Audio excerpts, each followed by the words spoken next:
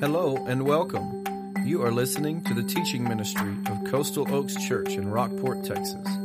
It is our hope that you will be encouraged and that your desire to follow Jesus Christ will be challenged and strengthened as you listen to this podcast. For more information on location, service times, and what to expect on your next visit, go to coastaloakschurch.org. Now grab your Bible and study along with us as you listen.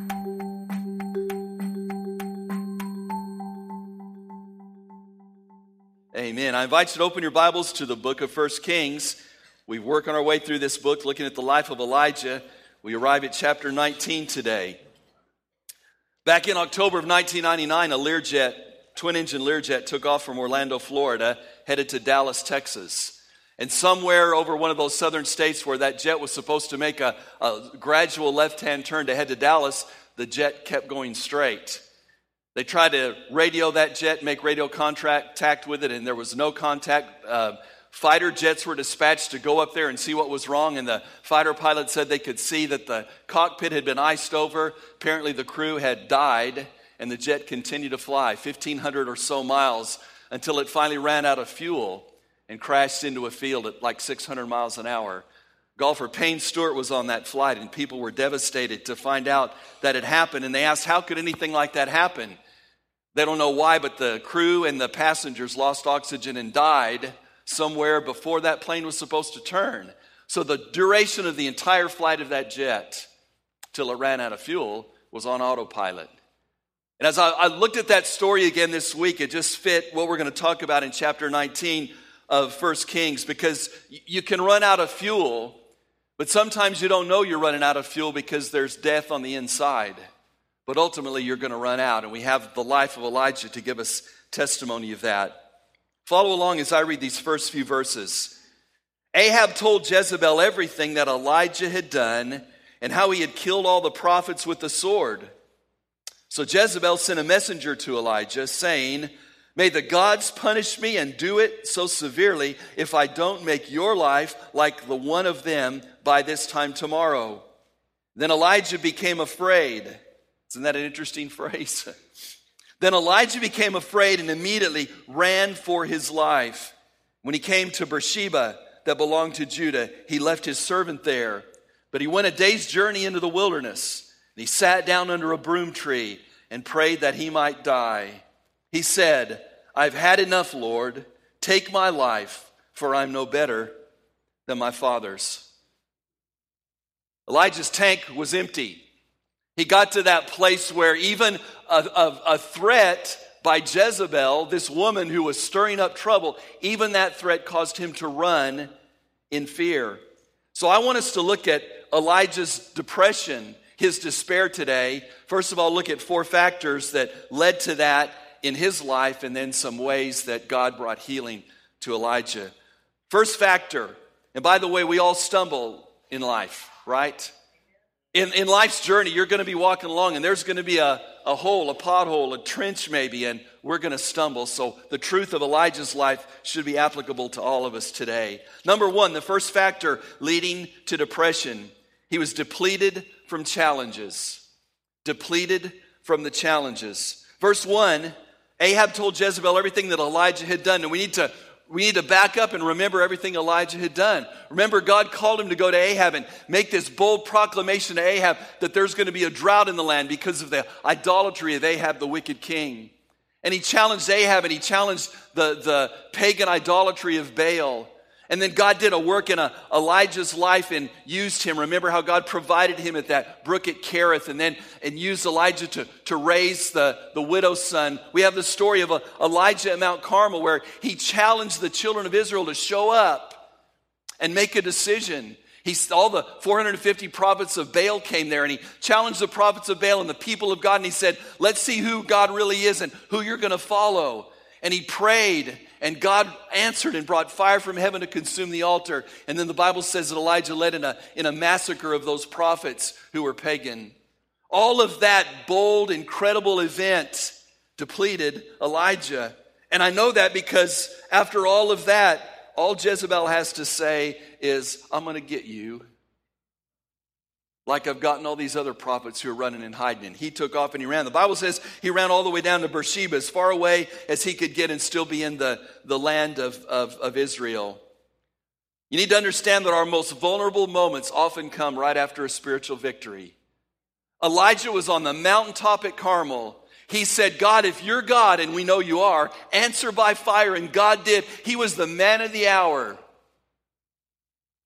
A spiritual victory. I remember when I was a pretty new Christian, God used me and a friend to lead a young man to Christ who was coming to a small group Bible study. We went to his house and shared Christ with him. And I've told you all that story before, how we did everything wrong. We had 5 or 6 different gospel tracts and tried to jump from one page to another. And we presented the gospel to this guy named Dave. And I was so excited. I said, Dave, after probably 30 minutes of my friend and I doing tag team on him, I said, Dave, what do you think? And I just knew he was going to say, I think I need Jesus. You know what Dave said? He said, I'm going to be late for work if I don't get out of here. Yeah, that isn't what I wanted to hear. But the very next weekend at church, Dave stood up and walked the aisle and received Christ as Savior. I was on the mountaintop. The first time I'd ever shared Christ with anyone, the first time. And this guy got saved and I was so excited. And the very next, really it was that afternoon, I just felt this black cloud in my life. And for the days and weeks that followed, I didn't know it, but at that point, in a place of darkness, despair. And I thought, Lord, I don't understand this. I'm following you and I've been obedient to your word and I shared the gospel and this guy got saved. Why am I in the pits now? Why am I having trouble even praying? I think the same thing happened to me that happened to Elijah. After this spiritual victory, we have this sense of we can conquer the world. And I think the enemy says, no, you can't. And he takes you down a notch. I think sometimes the Lord might even step in and say, you need to be humbled, buddy. You didn't do that, I did. Depleted from the challenges. Runners who run marathons. I are not one. But I hear from those guys that when you run that 26.2 mile marathon, at 20 miles you hit the wall. And your body is depleted because it's burned up all the energy that's there. They describe it as the effect of an elephant sitting on your shoulders, and you have to run that next 6 miles with an elephant on your shoulders. It's the wall, they call it. Like carrying an elephant the rest of the way at the journey. They hit the wall. That's where Elijah was, I believe. Not dehydrated and all the carbs burned up like a marathon runner, but depleted from the challenges of his life. No doubt it was a challenge to confront Ahab, to confront the prophets. That's where Elijah was, depleted. Second evidence, or the second factor that leads to depression, deceived by emotions. Elijah was deceived by his emotions. Look at verse 2. So Jezebel sent a messenger saying, may the gods punish me and do so severely if I don't make your life like the one of them by this time tomorrow. In other words, Elijah, I want you dead. And she's making a vow that he be executed. By the way, they'd been chasing Elijah and all the other prophets all through this time of the drought. Verse 3, then Elijah became afraid and immediately ran for his life. What's Elijah trusting in there? His emotions. He didn't feel on the mountaintop anymore, so fear grips this man of God. Remember, the title of our series is An Ordinary Man, Extraordinary Plan. God still has this extraordinary plan, but Elijah's just a man. He's human. I've been reminded of that lately. I'm just human. And the emotions begin to take over. Fear overcame him. I've done a lot of reading this last month or so. Mother Teresa has so many statements about this term she called the darkness in her life. This great woman of God who made such an impact. She called the darkness, she said, this darkness is such that I really do not see, neither with my mind nor with my reason. The place of God in my soul is blank. She said the pain of longing is so great just to see God again. She describes it as torture and pain. That's being deceived by emotions.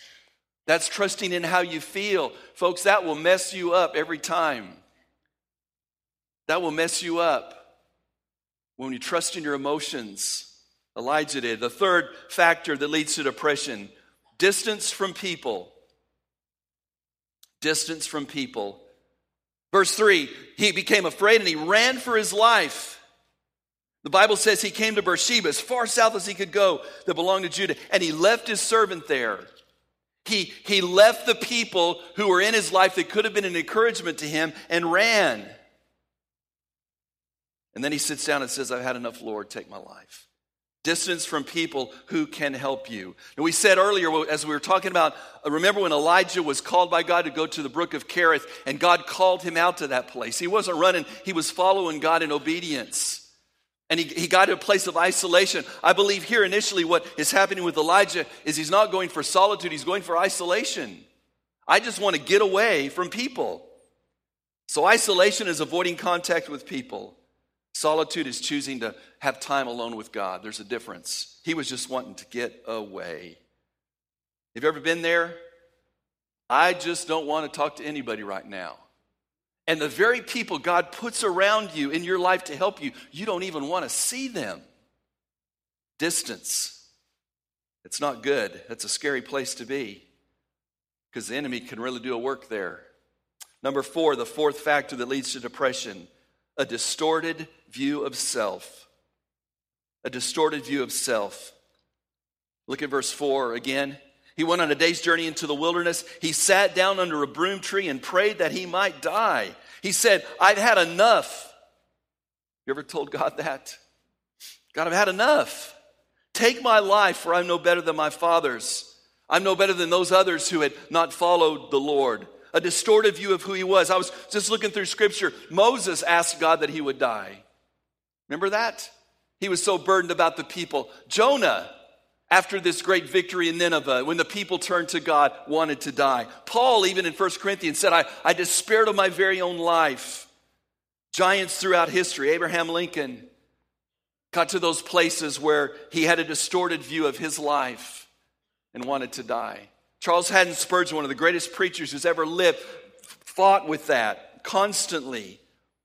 This depression and this distorted view of life that he just wished, a view of self that he just wished he could die because his life wasn't worth anything. Let me tell you something, that's a lie of the enemy. To tell you you're not worth anything, you might as well just stop. You are valued, you are precious, you are loved by God. Well, I read a couple of weeks ago a news report about a Houston pastor. He pastored in the Dallas area when I was up there, a fellow colleague. It broke my heart. It said he had passed away, and I'm reading the story, and his son-in-law says, pray for the family. This pastor, Phil, lost a battle with depression and took his own life. He'd been on medical leave for several months and just lost the battle. 48 years in ministry. Distorted view. I think we have not willingly and knowingly and wanted to preach this gospel that if you receive Christ, you're never going to have a struggle. It's not true. I like what David Roper calls it. He calls it folk Christianity. Folk Christianity where you never get sick. Everybody's a winner. No one gets cancer. Nobody falls short. Nobody's marriage fails. Nobody has mental illness. Everybody lives happily ever after. That's folk Christianity. By the way, in Christ you do live ever after happily, but not right now. I like what Fred Smith said. He said, everything is possible with God, even failure. So Elijah found himself in that place, a godly man used of God, just depleted in despair.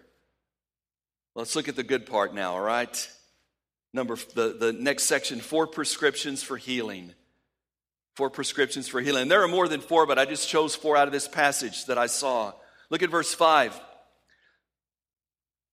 Then he lay down and slept under the broom tree. After he says, I'm done, I want to quit, God, take my life. He laid down and slept under the broom tree. And suddenly an angel touched him, and the angel told him, get up and eat. And then he looked, and there was at his head a loaf of bread baked over some hot stones and a jug of water. So he ate and drank and lay down again. First prescription for healing is rest. Rest. Don't minimize how important rest is. I think it's so interesting that Elijah takes a nap and God sends an angel to feed him and then says, go ahead and take another nap. Yeah, amen. There's a place to amen, right? Why is it when you're little, you don't want to take a nap, and when you get old, you can't and you want to? The angel didn't say, shame on you, Elijah. He said, here, eat something. Get some rest.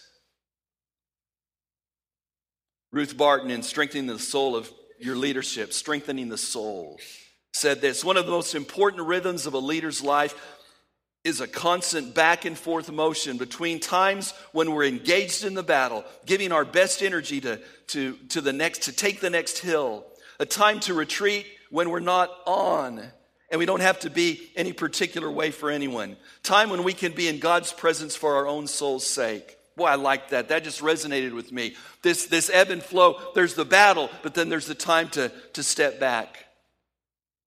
Richard Swenson has written a book called Margin, and he talks about the fact that where the health in life is, when the soul can be nurtured, it's in the white spaces, the margin in your life. And I don't know if anybody else is guilty of this, but in my word processing program, I make the margins as small as I can to get more text on the page. I bump that top margin and the bottom margin and the left margin and the right margin because I want more text on the page. And do you know that when you get rid of the margin, the text just takes over? Margin's important. And Swenson said it's important in our life to have that space to rest. I went to use my wheelbarrow recently to move some stuff around in the yard, and it's been sitting in the garage, and I thought it was just waiting for me. And I got out the wheelbarrow, and it looked good, and I rolled it, and then I put the stuff in it, and it wouldn't roll because the tire was deflated. I don't know what it is about tires and wheelbarrows, but you got to keep putting air in those things. We need to stop and pause and rest like Elijah did. Secondly, second prescription is just reconnect with God. Reconnect with God.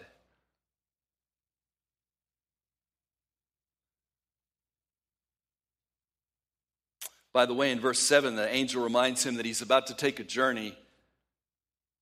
Verse 8 says, so he got up, he ate and drank. Then on the strength from that food, he walked 40 days and 40 nights to Horeb, the mountain of God. We also call it Mount Sinai. Anything important happen there? That's just so interesting, the place where God spoke. And he entered into a cave there and spent the night. The word of the Lord came to him, and he said to him, what are you doing here, Elijah? Now, God knew what he was doing there. I think about in Genesis chapter 3 when Adam and Eve sinned in the garden. Do you remember what God said to Adam? Adam, where are you? God knew where he was. All Adam needed to realize is where he was. And that's what I believe God is doing here. Elijah, what are you doing here? He replied, I've been very zealous for the Lord God of hosts, but the Israelites have abandoned your covenant, torn down your altars, and killed your prophets with the sword. I alone am left, and they're looking to take my life. I don't know if that's the way he said it, but wine. Then he said, go out and stand on the mountain in the Lord's presence. And at that moment, the Lord passed by. In other words, Elijah, get out of the cave, get out of the dark, step into the light. At that moment, the Lord passed by, and a great and mighty wind was tearing at the mountains and was shattering cliffs before the Lord, but the Lord was not in the wind. This is like the most hurricane force wind you can imagine because it's shaking the rocks off the mountain. That's pretty strong wind. But the Lord was not in the wind. And after the wind, there was an earthquake. But the Lord was not in the earthquake. And after the earthquake, there was a fire. But the Lord was not in the fire. Elijah knew about the Lord being in the fire, didn't he? He just experienced that at Carmel. And after the fire, there was a voice, a soft whisper. When Elijah heard it, he wrapped his face in the mantle and covered his eyes up. Does that sound familiar? Just like Moses. And he went and stood at the entrance of the cave, and suddenly a voice came to him and said, what are you doing here, Elijah? Same question. Same question. I believe in that moment, Elijah is reconnecting with God, the God of Abraham, Isaac, Jacob, the God who does move, the God who does shake, the God who does rattle. So many statements and conjectures have been made about this passage, what was going on, what was God doing. One thing I liked was that maybe Elijah was expecting God to really rattle him with all the events. And God chose not to. God chose to really get a hold of his heart in that whisper. We tend to expect God to speak a certain way, and we miss what he really wants to say to us. We talked about that last week. Amy Carmichael, a missionary to India in the 1900s, early 1900s, was there 50 years. She said, God always answers us in the deeps, never in the shallows of our soul. Folks, that's where Elijah was. He wasn't just going through the motions, la-di-da, good to be in church, happy Jesus Day. He was in despair, broken. And he's at the place of God, and God speaks. God meets him in the deeps and spoke. Read a story about a 2-year-old girl named Carrie. She wasn't eating her food, and her mom said, Carrie, eat your food. And she wouldn't. She said, why aren't you eating? And Carrie said, God told me not to eat. And mom said, Carrie, I don't think God would tell you not to eat. And Carrie said, well, then maybe it was Moses that told me not to eat. We need to be sensitive enough to hear his voice. And I don't know about you, but I know about me. It's in those moments of despair and brokenness, depression even, where you're just in tune and sensitive. Third prescription is to re-enter. Re-enter. Re-enter whatever God has called you to do, to be, to serve, to do ministry. Look at verse 14. He says, after he says, what are you doing here? He says again, I've been very zealous for the Lord God of hosts, but the Israelites have abandoned your covenant, torn down your altars, and killed your prophets with the sword. I alone am left there looking to take my life. And I don't know if he was whining by this point, but he might have really been explaining it to God. Then the Lord said to him, go and return by the way you came to the wilderness of Damascus. When you arrive, you are to anoint Hazael, king of Aram. And he goes on to tell him some other things that you're going to be doing. I need you, Elijah. I need you to re-enter as a prophet and do what I've called you to do. I love a quote by John Acuff. He says, God found Gideon in a hole. He found Joseph in a prison. He found Daniel in a lion's den. He has a curious habit of showing up in the midst of trouble, not in the absence of it. Where the world sees failure, God sees future. The next time you feel unqualified to be used by God, remember this. He tends to recruit from the pit, not from the pedestal. Good words. Re-enter. I read about, you've heard the hymn, There is a Fountain. We've sung it before. There is a fountain filled with blood drawn from Emmanuel's veins. One of the greatest hymns of our faith, written by William Cowper back in the late 1700s. Cowper had recurring mental illness, fits of depression, attempts of suicide, yet God caused him periodically to re-enter the ministry of writing hymns. That's what God calls Elijah to do. God, get busy. Serve someone else. Number 4, the fourth prescription, reestablish relationships. I'm not going to read all of this, but in verse 19, by the way, I'm skipping a little bit, but in verse 18, Elijah's reminded there are 7,000 in Israel who haven't bowed the knee. You're not really alone, Elijah. Verse 19 says, Elijah left there and found Elisha, son of Shaphat, as he was plowing. 12 teams of oxen were in front of him, and he was with the 12th team. And Elijah walked by him and threw his mantle over him. He calls Elisha to join him. Look with me at verse 21. At the very end of verse 21, the Bible says, Elisha left and followed Elijah and served him. One of the most important prescriptions for getting out of depression and despair is to re-engage, to reestablish relationships. God gave Elisha to him to be someone who can encourage him. I was listening to a song by Plum this week on the radio. It's okay to not be okay. This is a safe place. This is a safe place. Don't be afraid. Don't be ashamed. I thought that should be, and I think it is the motto of our church. Listen, it's okay not to be okay. Folks, if everybody's okay, what do we need to be here? What's the point? Let's go be with Jesus. It's okay not to be okay in this place. It's okay to come around other godly Christian people and people who are struggling and say, I'm struggling too. Be here for me. Will you be a safe place? That's what we have found at Coastal Oaks. 4 warning factors that bring us to depression and 4 prescriptions. About 3 months ago, I hit the wall. I got to the place where Elijah is. In fact, that's why I went to this study in 1 Kings. As I was struggling through this time, I thought, I just need to go to the Word and find where, God, you walk somebody through this, and I need you to walk me through it. And that's the fruit of these sermons are the fruit of that study. My tank was empty. I like what Wayne Cordero said. He said, those whose vocation is all about giving out are wearing out. I found myself there. Ruth Barton again said, it's possible to gain the whole world of ministry success and lose your own soul in the midst of it all. The soul, the who I am, had come to a place of emptiness. Lance Witt says, the seduction of leadership, the grind of ministry, the brokenness of our culture, and the pace of the 21st century can create an environment in which it is very challenging to stay healthy at the soul level. I believe that.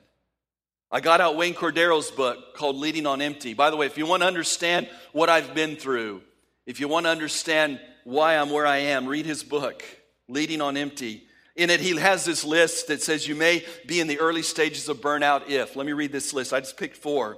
I read this to our leadership team a month or so ago. You may be in the early stages of burnout if 1 year in solitary confinement sounds like a good deal. You may be in the early stages of burnout when spending time with your mother-in-law begins to be more inviting than going to work. You may be in the stages of burnout when you realize you're in this ministry for life, which is funny because you feel like you no longer have one.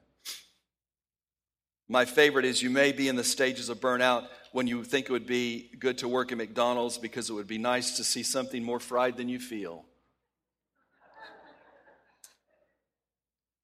You know, I read a real list of warning signs out of this book, and I thought, I think I might have some of those. And so I sat down with Kelly and I said, Kelly, listen to this list. Sense of hopelessness, frequent tears, difficulty concentrating, difficulty making decisions, irritability, insomnia, lowered activity levels, feeling alone. I said, babe, you think I might have some of those? She said, Kevin, you've got just about all of those. Cordero says in his book that many pastors at 20 years seem to hit a wall, just like running a marathon. It just seems to be happening that way. And I'm at 20 years at this church. And as I read those statistics, I started to cringe because I found myself on the verge of becoming one instead of just reading about the statistic. As a pastor, I'm wired to fix things. That's just what I do. I want to fix people's lives, and I got to this place where I couldn't fix this. It was scary. You know, when you've always been able to fix it and you can't. I couldn't get a handle on it. So I began to share my struggle with, I shared with Kelly. I shared with our grace group, our small group that meets in our home that I don't even lead. It's just, we just host it. And I shared with our grace group. I said, y'all, this is where I am. Pray for me. Boy, they put their hands on me. They prayed over me. I shared this with our deacons, and those guys came alongside me and loved me and encouraged me. With our staff, they did the same. Our leadership team, and I went to a Christian counselor, and I said, this is what I see happening in my life. And he affirmed, yeah, you're there. You need a break. So I said to the deacons and the staff and leadership, I said, I've got to get away. And I took a week to go to the Frio River. And let me tell you how it was that week. I was afraid to be alone for a week. I was that low. So I arranged to be alone for 3 days and have Kelly come join me at the end of that. I think it was a wise choice because that first couple of days were dark. I've shared with our leadership that I just felt the enemy oppressing me that day, those couple of days. I made a decision also as I went. Kelly's advice to me, she's very wise. She said, why don't you not go and try to read a bunch of books like you always do? Why don't you just go and be? And that's what I did. I made a decision. I was driving up to Lakey. I'm just going to talk out loud to the Lord. And so I talked out loud to God the whole time, just like I'm talking to you right now. And I walked and I walked and I walked. My counselor said, that's one of your best therapies, just walk. I walked and I talked to the Lord. I sang. I made up stupid songs. I'd be embarrassed to sing some of those for you. But I got to the place in those couple of days of darkness where my prayers I said all I could say. So I just started singing. God, I need answers. I just want to be with you. I'm just going to be with you. And I would sing over and over, Jesus, Jesus, and I was singing that song, Jesus, Jesus, Jesus, sweetest name I know, fills my every longing, keeps me singing as I go. And I was just singing that and praying and walking. And I saw, I'm singing the chorus of that song. I might as well sing the verse. And the verse goes like this. There's within my heart a melody. Jesus whispers sweet and low. Well, this is all I got out. There's within my heart. And I could not sing a melody. And God just impressed right there. Kevin, you've lost your song. Man, that was hard. I could not sing. Here I'm the pastor. I could not sing about the joy of Jesus at that moment. It wasn't there. And I broke and I wept and I cried and I wept. And I'm walking across this field that somebody had mowed a path across this field of tall grass for no reason except for me. And I got in the middle of this field, this path, and there's a stone in the middle of it. And I stopped, and it's like God said, "It's okay, Kevin. I'm right here for you." And that was my marker. By the way, I dug that stone up and brought it home. Later in the week when Kelly came, I took her to that place, and I said, "This is where I just broke," and I just said, "God, I need my joy back." And she said, "This is holy ground, isn't it?" I said, "You're right, it is." The end of the week before we came home, I went down to the river.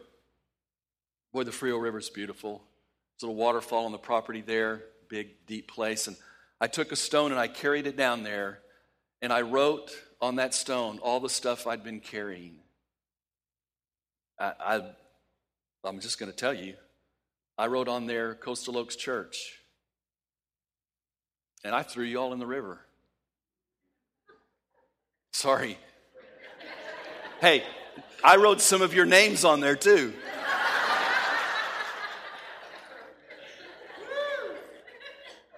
But I didn't write that down to say this is a burden. I don't like this. I realize I'm trying to carry this by myself and I can't. And God said, "It's okay, give it to me." And so I just in the river. And I let it go. And I'm not over this, but I'm a long way from where I was. One of the things that my counselor shared, and several people in leadership have said, "Kevin, you need to take a sabbatical." And our church has provision for about a month's sabbatical to get away. And I've been here 20 years, and we've talked about that over the taking extended time, and I just couldn't leave. But I got to the place where I said, "It's okay. It'll be all right." So in July, I'm going to take a sabbatical. So he said, "What is that?" "That's a time where you rest and reconnect with God. I'm going to spend time with my family. I'm going to spend time in prayer. I've already got some journals that are going to help me walk through it. Just restore my soul." Just to press the pause button. I've never done that in an extended period of time. So now you know what's going to happen. Several people have said, "Pastor, what are we going to do without you?"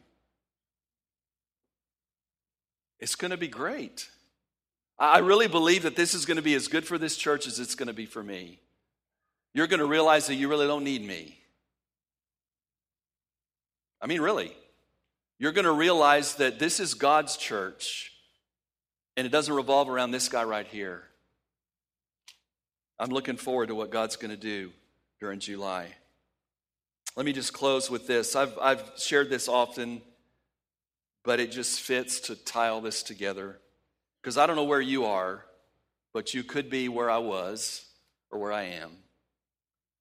This is Larry Crabb, an author that I love what he writes in the book called The Pressure's Off. He tells about a childhood experience. I'm just going to read it to you. He says, one Saturday afternoon, I decided I was a big boy and could use the bathroom without anyone's help. So I climbed the stairs and I closed and locked the door behind me, and for the next few minutes I felt very self-sufficient. Then it was time to leave, and I couldn't unlock the door. I tried with every ounce of my 3-year-old strength, but I couldn't do it. I panicked. I felt again like a very little boy, and thoughts went through my head that I might spend the rest of my life in this bathroom. My parents, and likely the neighbors, heard my desperate screams. "Are you okay?" Mother shouted through the door that she couldn't open from the outside. "Did you fall? Did you hit your head?" Sounds like Mom, doesn't it?